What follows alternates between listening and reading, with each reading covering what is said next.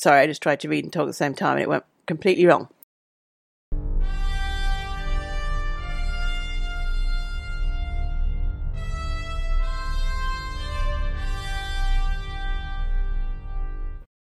Hello everyone and welcome to the very 54th episode of the Octothorpe podcast, which is coming to you on the 31st of March 2022.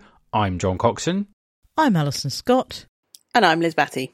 We have a bumper roster of letters of comment this week on account of how I had COVID last week, and so we only gave you a measly 14 minutes of entertainment. And thank you to everyone who asked if John was better. John, are you better? I appear to be. You don't sound like you've gargled a load of gravel. I have a headache and a sore throat, but I think the headache and sore throat are mostly because of the dust this time and not because of the COVID, because I think getting reinfected this quickly would be spectacularly unlikely. Yeah, I had a headache and a dribbly nose, and I did an LFT and it was negative, and I still had a headache and dribbly nose, and I did an LFT, it was negative, and then I went, oh, of course, and took my antihistamines, so... Yeah, that's the sort of thing. There's a lot of dust in my house now, listeners. This is the experience I have this week, and I will probably take an LFT in the middle of recording this podcast, but they've all been negative, so I'm pretty sure I don't have COVID. You're going to take one mid-podcast, and if it's positive, are you going to stop? Are you doing an actual play of an LFT? Is this like a experiment to see whether LFTs are in fact eligible for the Best Interactive Experience Hugo? Okay, so That bong you just heard was Alison putting her foot down, listeners. It wasn't, but I'll remember this. I actually do lateral flow tests in the middle of Octothorpe episodes quite often because it's finding a time when I can guarantee that I haven't eaten or haven't drunk any coffee in the last half hour. So because there is no coffee, so in half an hour's time I will not have had any coffee for half an hour, and hence. Brilliant. That is a good plan, actually. And we also got a lot of comments on Sue Mason's fantastic artwork. Thank you very much to Sue. Yeah, we have more fantastic artwork from guest artists in the pipeline. We are very pleased about that. Duncan McGregor is very worried what I'm going to do with the picture of him, and hopefully you'll see that in this episode's artwork, as long as I get my finger out. Excellent. So we had a letter of comment from one Christopher J. Garcia, and he notes that he can, if pressed, equate everything to genre awards, especially food. And I'd like you to express Korean barbecue in the context of genre awards, please, Chris. He is in favour of bids having a big website that contains everything you could possibly want to know about the bid, but especially costs. And my comment on that would be, as somebody who's currently working on a bid, sometimes the information that you would love to put on the website isn't entirely there yet when you're working on a bid, and you probably don't want people to know that. So the bids, the websites tend to be a collection of the stuff that we know and can talk about and are not still arguing about, and I think that's fine too. So you're saying it's better for your website to be missing... Basically, it's better for your website to be extremely minimalist, because otherwise what's not on your website might give away where your committee is still arguing. I don't think so, because I don't think people spot it that well. But I think it is better to be have limited information on the website than have the website be wrong. Yes, I would agree with that. I think that's fair. But I think sometimes when websites don't have everything you might possibly want, that's why. It's because behind the scenes, everything you might possibly want is not yet settled. Yeah, I didn't say that bid sessions, in a bid session, what I want to hear is information which is correct from the bids. I feel that one should go without saying. You'd be amazed, though. I think people who have not run bids may not know how much is left, not till the last minute, but there's a lot that you don't know until you know, and you have to bear in mind that the cost curve for a convention, your actual budget and your projected budget can be massively divergent numbers, and you don't really understand, sometimes you don't understand how much money you've got to play with until 3 weeks before the con. And so there are certain things you're like, we really want to be able to do this, and if we get enough members we'll definitely be able to do it, but we haven't got enough members yet, so we can't announce it yet. And then what sometimes happens, which is a lovely problem to have, is that you get way more members than you were expecting, and then suddenly you've got to work out things to spend money on right at the last minute where you hadn't planned to at all. And so, like, I appreciate Chris's point, but I also appreciate Alison's point that, like, these things are highly variable. Even, like, right up to the convention, it can be very difficult to know what's actually going to happen. And the cost curve for EasterCons in particular is wildly out of whack at the moment. Nobody really knows what it is anymore. It used to be pretty reliable, and now it's not at all. Is that to do with COVID, or was that happening before COVID, Alice? I think it is a combination of COVID and the fact that London EasterCons are not like non-London EasterCons, is the two things that primarily drive that. So essentially, in terms of will you get a massive bunch of members in the last month, the answer seems to be, well, you either will or you won't, which is not great. But it is factually correct, so I'm for it. And because it is factually correct, it can go on the website. A website is a lasting thing that people can point to and pillory you if you fail to live up to the promises on it. So I think in that case, we could describe a website as an immutable artifact. We could certainly describe it as the opposite of a political manifesto. Oh, satire! Ooh, was that getting a bit political? We can segue from that, but not yet.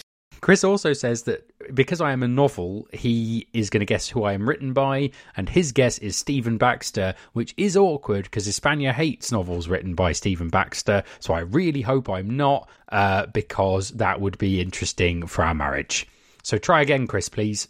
Other listeners may also guess. Someone called, and let me make sure I'm pronouncing their name right, Liz Batty, sent us a lock on our last episode with a picture of a cat. So if you'd like to see an adorable cat, please go and look at the comments on the Facebook post for that episode. It is Ginger is lovely. Did you have a nice holiday, Liz? I did. It was also a very noisy cat, but would not come any closer than it is depicted in the photograph. And in our last episode, Johnny Badley heard John talking about Netrunner in his pick, and is going to send John all his old Netrunner stuff. So I'd just like to let people know that I collect vintage emeralds, and if anyone would like to send me some, I'd be very grateful for those. Big ones better, thank you. So, listeners, Alison has told that joke 4 times, and it was only in that most recent telling that I actually got it. So, sometimes repetition is the secret to comedy. Really? Yeah, well, I'm quite dense sometimes. It's why I like rereading The Hitchhiker's Guide. There are always jokes in there that I didn't get on the first 46 read-throughs. Well, I mean, you do want to keep telling jokes until they land. I mean, I haven't checked if Liz got it yet, but some people got it on the Facebook group, so it can't be impossible. We also had a message from Johnny about discos in COVID times and whether or not we thought there'd be discos at conventions during COVID, and whether or not it would be fun to dance in a face mask. Having caught trains in a face mask and gotten unpleasantly sweaty, I can't imagine dancing in a face mask is going to be anything like fun. But I might be wrong. I don't know how sweaty dancers like to get. I'm not judging. But I don't know. I don't know what the plans for the disco are at EasterCon. EasterCon committee, if you're listening, write in. I do Zumba in a face mask. It's all right. Interesting. So maybe the secret is that it's just fine, Johnny, and we just all need to embrace the sweat. I mean, I'm going to be, if I'm dancing for an hour, then I'm going to be sweaty anyway, and so the mask doesn't seem to significantly add to that. I would say more impressive is that the instructor, who is more high energy than I am and also shouting, is wearing a mask throughout, which I think is pretty impressive. We may have digressed a bit far, but yeah, I mean, I still wear a mask to do exercise, and it's okay. But a disco at a convention isn't exactly doing exercise, is it? It depends how you dance. Depends how much you're going at it. I mean, yeah, can be. Yeah, I remember my sweatiest moment at Dublin 2019. It wasn't my sweat. I stood outside the Glasgow 2024 Ceilidh briefly and waited as the miasma floated over me from that room. So they were having a lot of fun, and they were getting very sweaty pre-COVID. A Ceilidh is a very good way of getting very sweaty. Yeah. Listener Laurie from the podcast Hugo Girl mentioned that she has now read 6 Weeks by Mel Lafferty and really liked it and is going to try to convince her co-hosts to add it to the schedule eventually. So I look forward to that happening because that sounds ace. And Laurie also told us that, like me, she listens to her own podcast from time to time. So if you do a podcast and you'd like to listen back to it, let us know. Because I kind of think it's a good sign, but it might be that we're just very self-indulgent, or I'm just very self-indulgent. Why not both? We have live follow-up from inside my house, which is that my wife says there was a dance at Clockwork Alchemy, which is a steampunk convention in the Bay Area, where the dancers all wore masks. And I will link to... if it's public, I will link to a Facebook post in the show notes, listeners, although that was more couples dancing. My steampunk friends say that the steampunk community has embraced masks in a big way, which shouldn't surprise anyone, really. I saw at Gallifrey 1 several of the cosplays worked masks into the costumes. So if you were doing like an alien cosplay, you had like a mask that was like the alien's face, and some of those were really, really cool.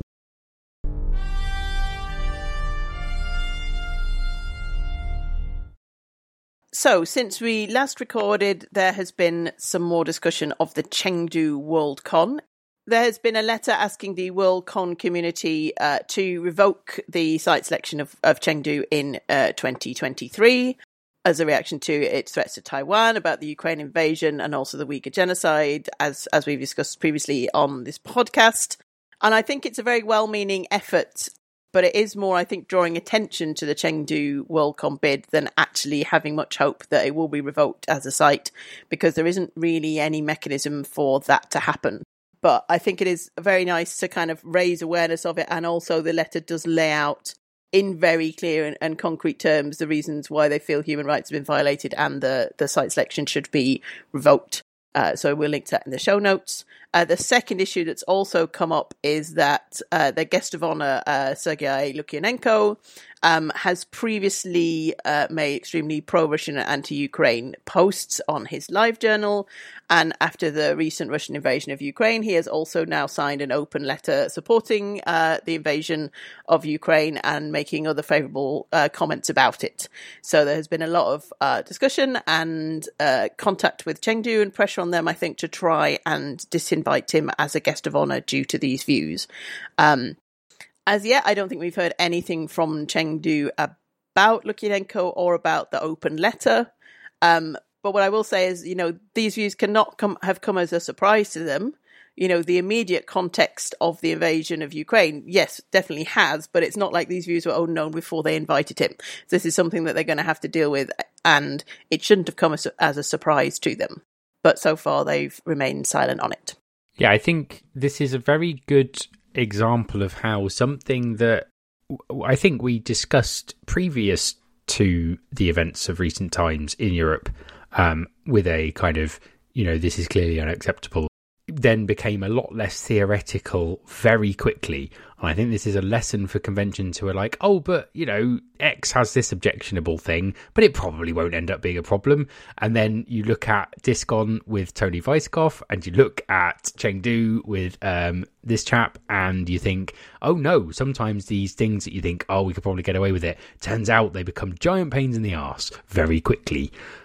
Yeah, I was also going to say it's one of the things we were discussing about on previous episodes about, rehabilitation and whether someone's acts in the past should always, be automatically how you should take those into account. And in this case, they may have thought, well, he's made comments in the past, but they were quite a long time ago. Maybe he's not said anything since then. Maybe they could have discussed it with him, what would happen in the future, but I presume they did not. And now it has become a much more, recent and pressing problem. And props to Marcin, who was the first person around me who said, oh no, this guy is a bad one. Chengdu should not have invited him. It's a terrible idea. And he was right. Yeah, and it was the Polish Eastern European fans who were very much aware of this before I was. It was not something I was aware of before they raised it after the site selection vote. There has been... So it's worth noting that the guest of honour having objectionable opinions is not the focus of the open letter. So the two are happening in close proximity to one another, but are not necessarily related. Oh, there are letters on Lukyanenko as well. So people have been writing. This sort of thing is why I think that bringing Worldcon to countries that have not had Worldcon before is great. I think that is a good thing. I think that I did not support China as a Worldcon because I had real concerns about various problems with their human rights record, and that was before they announced their guest of honour, who kind of didn't make me think that those concerns were things that were being talked about in the Chengdu organisation very freely. Because I think if a convention had an idea that there was concerns about their human rights record, they might have invited a different guest of honour who wouldn't add fuel to that fire. I think that what this shows is there probably does need to be some mechanism for a bid to need to fill certain human rights criteria before being allowed to be voted, because if we can't deselect a bid, it means it's on us to make sure that bids that are selected are appropriate. And I think that if the end of not doing that is that Worldcon's name gets dragged through the mud by association, that will be a problem for Worldcon going forward. And so I think that this is all a lot of these very academic discussions that we were having around Saudi Arabia when they were bidding are suddenly becoming a lot less academic. And I do think we need to be thinking quite seriously about where we put these lines in the sand, and whether or not there needs to be some sort of recall mechanism or something like that. But I don't know how any of that would work. And it's a very difficult conversation. I think it's very tempting to kind of go, well, what we need is some, as part of filing, they need to satisfy these human rights criteria. I think there is a risk that many bids would not be able to do that in many countries, including many countries that we are generally comfortable with, and it would be very hard to draw some lines there. I also think this might all be a very theoretical argument, because I think the world might be becoming a very complex place in which travelling freely all the way around the world to meet fans from all over the world becomes very, very difficult over the next few years. That was a bit depressing. There we go. I mean, I would say I have seen two concrete suggestions for this. One was using, and it's called the Democracy Index, which comes from the people who published The Economist, which basically splits it gives every country a ranking as to whether they're a full or flawed democracy, a hybrid regime, or an authoritarian regime. And the suggestion was that you should only have Worldcons in regions which are democracies.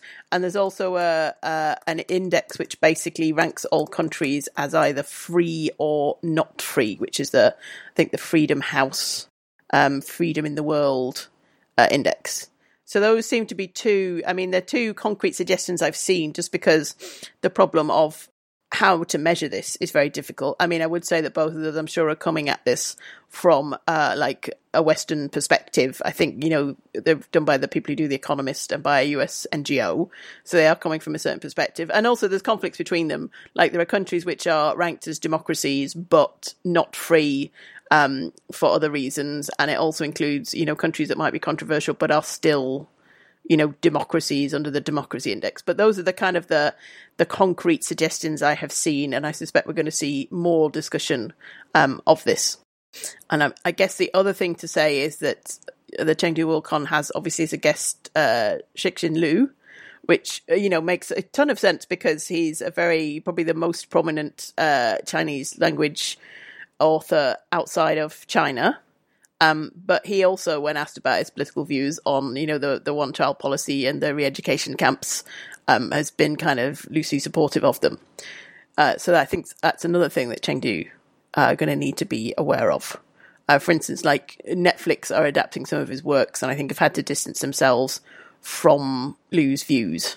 So when I had Synopticon as one of my picks, one of the things in that is it's clear that loads of stuff is getting edited in translation because the things that Chinese SF authors write often do not land well with Western audiences on all sorts of different fronts.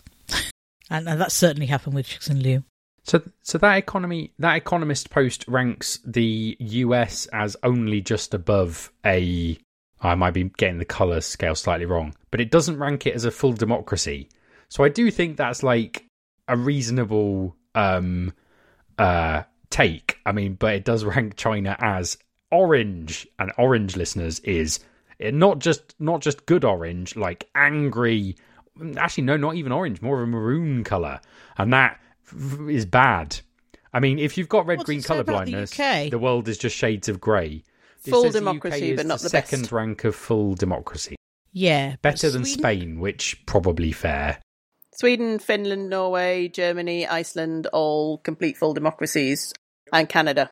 Israel is a flawed democracy by these standards, but I'm still not sure that an Israel Worldcon would be, if that's our ranking, are people going to be happy with that?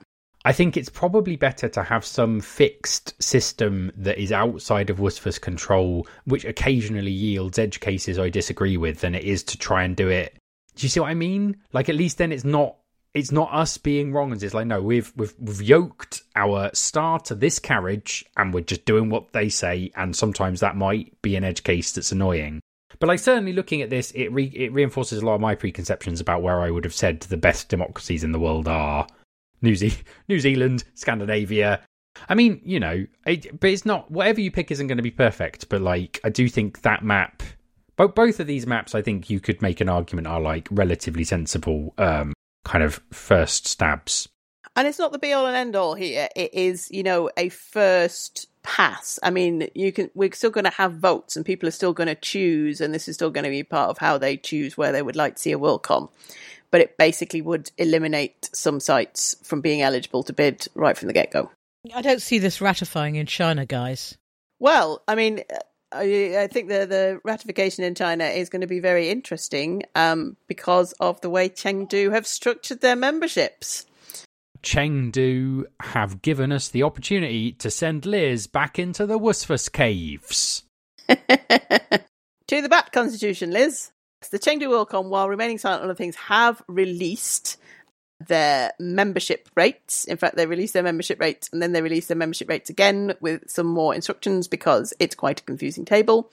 But essentially the way they're structuring it is that you can purchase a WSFS membership, which is, I think, what we would normally say is kind of a supporting membership.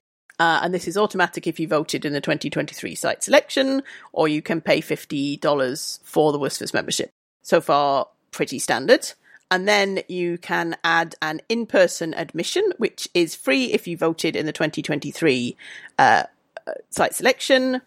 And then there are rates between $30 and $70 for the in-person admission, or you can purchase online admission, which is between $2 and $10, depending if it's your first Worldcon or a student or various other things, which is actually a model that I think one of the recent constitutional amendments was moving towards, where you have kind of a WSFS membership and then you purchase the in-person admission to the Worldcon on top. But the difference that Chengdu are making is that you don't have to purchase that WSFS membership at all. You can just purchase the in-person admission and attend the convention, but you won't have the rights to vote in any site selection or Hugo Awards or presumably attend the business meeting on site. This is quite controversial.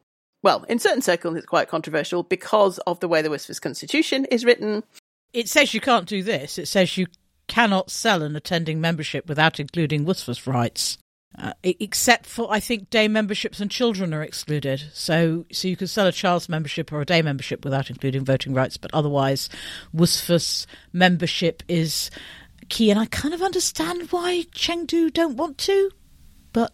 I mean, I understand why Chengdu don't want to, which is this, that there are other bits of the Constitution which say, the supporting membership rate is essentially set in advance by all the bids in agreement with the committee of the Worldcon hosting the site selection, and they all have to kind of agree on the bidding fee, otherwise it defaults to basically the median of the past three.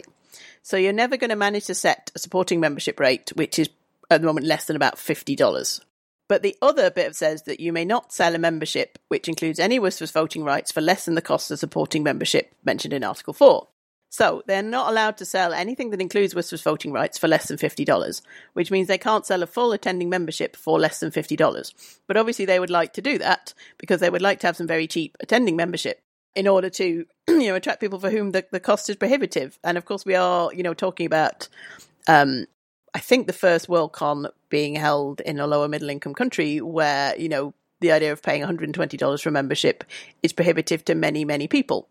And so they've opted to have this in-person admission, which ranges from $30 for a student to $70 for someone who's been to multiple Worldcons. which doesn't include the Worcesters voting rights, which gets around that bit of the Constitution. But it also falls foul of the bit about not selling any full attending memberships, which don't include Worcesters voting rights. So there's an interesting point here, which is that one of the discussions I saw about this on some group on Facebook here or there was someone pointing out that at the moment, if you buy a day pass to each day of the Worldcon, you don't get Worcesters voting rights, which is in contravention of the Constitution. So existing Worldcons do already disobey these provisions because it is possible to just keep buying day passes and never become a Worcesters voting member. And I think this is the thing, which is the Constitution is very specific because it says, like, you can't sell a membership that allows attendance and full participation for the entire duration of the convention and does not include Worcesters voting rights. But if they say that these memberships don't entitle you to go to the Worcesters business meeting, it doesn't include full attendance of the convention, and therefore it doesn't need to include Worcesters voting rights, which is completely compliant with the Constitution and fine. So all you need to do is ban these people from attending the business meeting and jobs are good. I do think that in this case, the other problem is that the Constitution is written in a very US-centric way. Not just US-centric, but Anglosphere-centric, I guess. Yeah, which is to assume that basically everyone attending the Worldcon can definitely afford $50 right. And that is not going to be true if the Worldcon does start branching out to countries which do have lower levels of income. And I'm thinking also of places like India or Brazil or places like that. If they ever decide they want to vote and bid for a Worldcon, then this may be a problem. And we probably need to have a think about how to make sure that that the intention that the Worldcon is made up of people who form Worcesters matches the reality of what if the Worldcon is held in a country where people don't have a lot of money, and it would be useful to offer a membership to local people which includes Worcesters but is less than a supporting membership, because I think that would be good. And you could definitely modify the Constitution to allow that. So I think, I mean, I don't know, it might be that Chengdu haven't spotted this loophole and are just hoping no one notices, but I can see a loophole in these two that means you can do this and it's fine. But yeah, I think there is a wealth privilege thing here which probably needs to be addressed. I think you've probably made my point, which is that I'm kind of with Chengdu. I don't know, how do things like the first Worldcon memberships, there's probably still more than the supporting membership, aren't they? That's the issue, is that they want to have a very cheap membership for locals, and I don't blame them, and I think they should be encouraged, and we should find a way to make that happen. And the probable way to do this is for Worcesters just to turn a blind eye, which is the sort of thing that Worcesters loves to do, as you know. What if they don't turn a blind eye? What are they going to do? Where are the enforcement clauses in the Worcesters Constitution that means anything can be done? There aren't any. So Chengdu can do what they like. They have the right to host the Worldcon. There's no way of taking that away from them, and there's no enforcement mechanisms in the Constitution. So you can do whatever. We have known this, I mean, at least since New Zealand, which I would argue flagrantly violated the Worcesters Constitution, even though Kevin Stanley disagrees with me. But we know that you can do whatever you like already. It's fine. But I will also say this is really interesting, because one of the things that has been mooted is that the Hugo Awards would look very different this year because there'd be loads of Chinese voters. And if all the Chinese voters have bought super cheap memberships that don't give them Hugo voting rights, it's going to look basically the same as normal, everyone. So, yay. Is that good for the Hugos? What do we think? Yeah, so I would say a couple of things. Yeah, one is that, I feel that, essentially the supporting membership price sort of has locked them in a way that probably wasn't intended by the Worcesters Constitution, because it may be that they can run a Worldcon for a lot cheaper than we can run a Worldcon, in the US or the UK or Ireland. I think their sponsorship and membership and income, it looks very different. I mean, the second argument you could make is that it's not just holding them in places where the income is lower. It's also, could we possibly want to hold one in the US or the UK where we ran it with a much lower membership fee and, use a different model where we either made it much cheaper or try to expand to many more people. It also blocks that kind of thing. In terms of Hugos, I actually think I probably will have more to say on Chinese influence on the Hugo nominations once we have the Hugo nominations in a couple of weeks. That's true, yeah. Hopefully we'll have them by Easter. That's actually a good point. That's a good point, because we know that everyone who voted for Chengdu did have a supporting membership to Discon, so will be eligible to nominate. Sorry, that was the point I was going to make, which is that 2,000 Chinese voters already have a full attending membership of Chengdu and can vote in the Hugos. And that is plenty. Oh, yes. So if you voted at the Discon 3 site selection for either bid, you are an attending member of Chengdu, which is kind of magic. A full WSFS attending membership voting rights for literally your site selection fee. So that was in my view, quite a good deal. Not that I think the chances of my being at the Chengdu Worldcon are infinitesimal for multiple reasons, but it's still pretty exciting. And the virtual membership, for people who hadn't noticed, is $2, and I really like that. I think that will increase participation hugely, not just in China. Yeah, I very much like that. What they've been able to do essentially is to reward all the people who supported them by, paying $50 to vote in a process that might have seen them get a supporting membership in Winnipeg, a convention they could never realistically go to. And so they've rewarded them by saying, well, thank you for that. You can now come to the Worldcon and we don't need any extra from you. And then there will also be there's probably many people in like the US and the UK who voted for Winnipeg and now have full attending membership in a Worldcon in China. They probably won't be able to go to, or will choose not to go to. So it does work both ways. But yeah, it means that I think the potential for there being, not just the however many Chinese members who have full attending WSFS memberships, but however many others they might gain, I would imagine that it will now be a lot lower, because why pay, $100 when you could pay $50 if what you really want to do is go to the convention. And so it is still going to be a very interesting set of nominees and voting for Chengdu. And also the business meeting there is going to be interesting. And that's another thing, because we were talking about the other thing is that a lot of things that will come up for ratification in Chengdu may be, again, predominantly people who voted in site selection and US/other Anglo fans. Because, if a lot of the Chinese members have not bought WSFS right, presumably they won't be in the business meeting. And therefore, the ratification will be interesting. Chances of the business meeting having sorted out remote participation by next Worldcon? Very low, I would say. 0. Yeah. Because they're going to require that it's a thing. They're going to require an amendment to the Constitution, despite the fact that obviously you could attend them a convention virtually, and therefore you should be able to vote virtually. But there we go.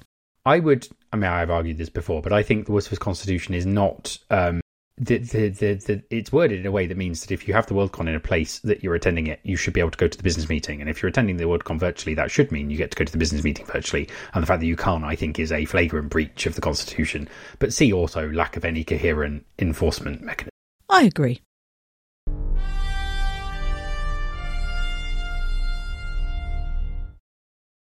Right, so shall we talk about the Fan Awards? Why not? Yes, we should talk about the Fan Awards. Congratulations to everyone who won. And thank you very much to the 2 people who voted for us. One as a Genzine and one as a Perzine, both of whose votes were thrown out because the administrator, as predicted, concluded that we are not a fanzine for the purpose of the Fan Awards. Because we're not published, listeners. For no reason I can tell, because we do keep looking at their definition and going, yeah. So I think our problem is that we satisfy the definition, but we do not quack like a duck. Yes. When I push the publish podcast button in our podcast software, that is not publishing. It is different for some reason that I haven't worked out. And it's definitely not just because they forgot to put the word written in their definition of a fanzine. It could just be written, but then I thought, but if I did a fanzine that was all art and contained no words, would that count? Oh. And I submit that it would. I mean, I submit that's a graphic novel now, Alison. No, but it was good. Good people won in various categories. Good things got voted for, which is nice. There were 66 voters this year, and Alison has an observation. Yeah, so quite a lot of these voters think that the Hugos are a bad thing and terrible and don't reward the right sorts of things. And I'm going to say that if you 66 people get on and vote in the Hugos, those of you who have Worldcon memberships, you probably would get some of the things you like onto the ballot. Because a lot of things that you like just kind of dribble under the ballot in the fan categories. And, vote. I mean, it's a bit, nominate. It's a bit late for nominating now, but it's not too late to vote. So I find myself...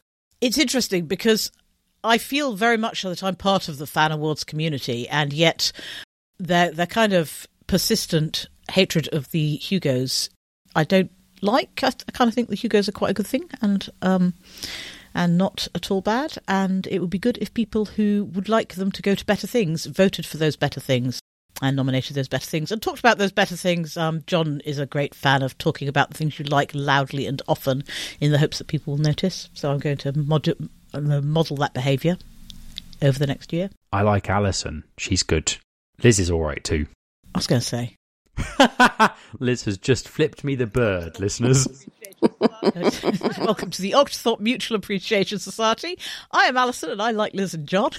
So, I think, and actually, you've just said something that massively distills a lot of my thoughts about Corflu and the Fan Awards, which are that more and more I find that my perception of that small slice of fandom is that it defines itself in terms of negativity towards other slices of fandom that I am also in. And although I like going to Corflus and I like the Fan Award, it is very difficult for me because whenever I interact with them, I am constantly reminded that there are lots of things I like that I am wrong to like, and I find that very difficult. And I think that is why I find it slightly frustrating sometimes. But I would say I was not. I think the Fan Awards went to good winners, and I did vote in the Fan Awards. I don't know if the things I voted for won awards. Yeah, well, most of the things I voted for did win, more so than in other. All right, Tastemaker. No, it's not that. It's quite a small constituency, and things that are very, very good are kind of obvious, like Portable Storage. I think won Best Genzine, and I've just got Portable Storage in the post, and goodness, it's amazing. It'll be my pick next time unless something very strange happens. We can link to the summary of the winners and the full voting breakdown. We can non-exclusively reveal what won. So the winners were, in order of presentation, the cover for Little Brook 11, which was drawn by Ulrika O'Brien. Jerry Kaufman was awarded the Best Letter Hack Award. Ulrika O'Brien also took home Best Fan Artist. Mark Plummer, friend of the podcast, took home Best Fan Writer. Best one-shot was Dangerous Visions, edited by Sandra Bond, Rob Jackson and Pat Verzi. Best Perzine was This Here, Best Genzine was Portable Storage, and number one fan face was Nick Ferry. And for those of us who were at the awards ceremony, there was a very funny bit where the first three awards announced were either Jerry Kaufman or somebody he published in Little Brook. So that was quite amusing. And in general, because Jerry was the MC for the awards. Good stuff. But yeah, congratulations to all the winners.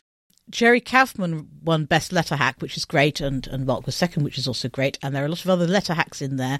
But the letter hacks are overwhelmingly male. And I don't think that absolutely reflects the people who are writing to fanzines. And I think some women write very good letters to fanzines too. And I would like to see this kind of tacit assumption that all the people who are writing letters to fanzines are boys be addressed in future voting, chaps.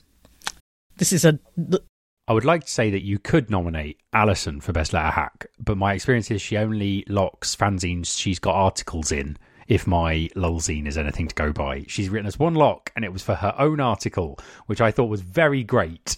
Have you sent me a lulzine since then? You sent me a lulzine, but it just reprinted something that you'd already...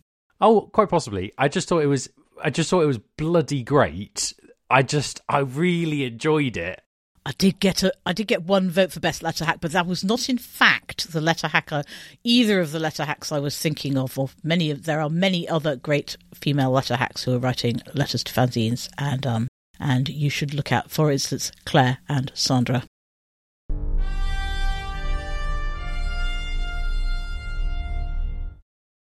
Okay, so my pick is very science fictional, and you'll understand why. It breaks a lot of assumptions we have about, I think, economics, like as a science mostly, but also like some other sciences, which is that I, a millennial, have purchased a house, and my house is great, and it is incredibly SFNL. So hurrah! It has lots of science fiction in it, listeners, and I've just finished setting up my board game shelf. And I lie. I've just set up my games that are books and folders of cards shelf, which is worryingly full, and I hadn't quite appreciated how much stuff I have until I put it all in one place. It's got my Netrunner cards on it, Johnny, so that's good. I have a pick, which is that I am currently listening to My Real Children by Jo Walton. This is quite an old book. And I'm listening to it as an audiobook for reasons that are really complicated, but I'm super enjoying it. It is a book in a category called Sliding Doors, after the movie with Gwyneth Paltrow, which had two totally different versions of London, neither of which bore any resemblance to reality. No. The idea that you have a character who makes a choice and worlds spin in different directions as a result of that choice. My Real Children starts off feeling as if it is going to have almost no science fiction elements whatsoever, but as the world views digress, the worlds are quite different, and they are quite different in some quite subtle ways, and not necessarily in the ways that you might expect. And obviously, our woman has two very different lives in the two different halves of the novel, and I am enjoying it very much. I've not quite finished it yet, though, but I'm expecting to carry on enjoying it till the end, about 90% of the way through at the moment. So that is my pick for this week, My Real Children by Jo Walton, who is a fantastic author. Just fantastic. I have only read Among Others, but I did thoroughly enjoy it. I read it when it was on the Hugo ballots. And I did really like it, but I have not read any of Jo's other work. So I should rectify that at some point, probably. I also really, really like Farthing and its sequels, The Small Changes, which is kind of a trilogy about a science fictional version of the Mitfords. I love it. I've had this audiobook for a very long time, but for various reasons had not read it. And I got to the end of my Hugo nomination reading and went, I cannot read any fiction unless I do it by audiobook because I'm so busy at the moment. So I'm doing it as an audiobook. So normally I split my reading so the science fiction gets read on ebook or paper, and the kind of self-help books are what I normally do as audiobook because they just kind of wash over me. And I don't ever get any better. I find non-fiction content is a lot easier to listen to than fiction. It just goes in my head better. That's why I like podcasts. I am going to pick... Oh, I want to read this. The Last Graduate by Naomi Novik, which is a sequel to A Deadly Education, which Alison has previously picked as one of her picks. Yes, so I read the sequel. I mean, I enjoyed A Deadly Education, but I didn't love it. I didn't really get on with the protagonist very much, basically. So A Deadly Education and The Last Graduate are both set in, a magical school called the Scholomance, where there are lots of deadly monsters ready at every turn to try and kill all the young magicians in the school. And in the first one... Like most schools. Yeah. And in the first one, we see the protagonist go from kind of, the outcast who is, friends with no one, very much does her own thing, to kind of, getting a sort of, group of friends around her and making some connections and working out kind of her place in things. But because of that, in the first one, you see her go from someone who's sort of very prickly and standoffish and, connects with no one. And I didn't find that particularly fun to read. Whereas in the second one, it picks up immediately. She's basically now got a group of people that she knows and can trust. And it focuses more on basically how this magical school and its structure is basically, and this is not really a spoiler, but, the magical school is essentially terrible, and people with the most power and privilege and wealth in a magical sense are going to do okay, and those who don't are probably going to get eaten by the end of their first year. And the second book definitely is starting to kind of dismantle this and say, actually, maybe this system is not that great. And actually, maybe the whole system of how the magical enclaves work in the world is not that great. And you can see, like, the protagonist finding her way to a way where she can do something to change this with the help of the kind of friends and supporters she now has around her. Now, the key thing about this is that the reason she can do this is that she is an immensely, immensely powerful wizard. So that also feels a bit like a bit of a sort of what's the word, like Deus Ex Machina kind of thing, that it only works because she's incredibly powerful and has an incredibly powerful ally. So if you can get with that, then it's pretty good. Is the daughter of an incredibly powerful wizard as well, so there's a bit of that going on too. Yes. I mean, there's still some things I disliked. I think the pacing is still a bit off, and it kind of drags a bit in the second half. The first book had some problems with its depictions of like non-white characters, and I think that has improved because it's focusing more on, different aspects of privilege, I think. So I felt this one was somewhat better, but the kind of protagonist is still of mixed heritage, which is basically very rarely mentioned. I almost completely forgotten about that, and then it kind of get mentioned about halfway through, and I'm like, oh yes, that was her backstory. And also the ending is like, oh yes, of course that happened. I knew that was going to happen because that's the way you have to keep the tension going for the third book. But other than that, I did enjoy it, and I will read the third one, which I think has the potential to be a very different sort of story in the way that the second book leaves it. And yeah, I enjoyed it. It's also one of those books that you absolutely like devour. Like, I think I read it over 2 days or something. You just sit down, it's very Moorish, and you keep turning the pages, which is definitely one of Naomi Novik's skills. I assume that the point about her being a powerful wizard and having a powerful mother is not... In order to effect change to class-based systems in the real world, you also need to have a little bit of privilege to help you along, right? So, like, that doesn't seem like a bad point to me. Yeah, but the point is that the reason she is a very powerful wizard who has a very powerful mother but does not herself have privilege is because her mother explicitly rejected it before the series of books starts. So she's kind of been set up as an outsider star, you know. Yeah, I mean, I haven't read the second book yet. Yes, but I mean, there's kind of magical power, and there's kind of, there's sort of two aspects to it. There's raw magical power, and the structural power of how the kind of wizarding society is structured. And she has the former, but absolutely does not have the latter. And it's how she kind of teams with people who have the latter, essentially. I mean, it does feel in some ways like a bit of a riposte to Harry Potter, where, magical society is completely broken and no one seems to be bothered by this. It's very clearly a reaction to Harry Potter. I quite like the way in the first book, and it sounds like in the second book, that it is kind of challenging some of the underlying class assumptions that are in the Harry Potter books. So that's good.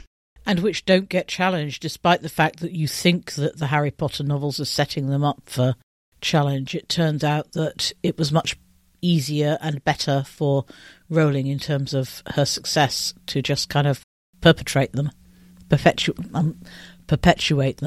Yep. So this is good in that way. That was the Octothorpe podcast, and it's goodbye from me. It's goodbye from me. And it's goodbye from me.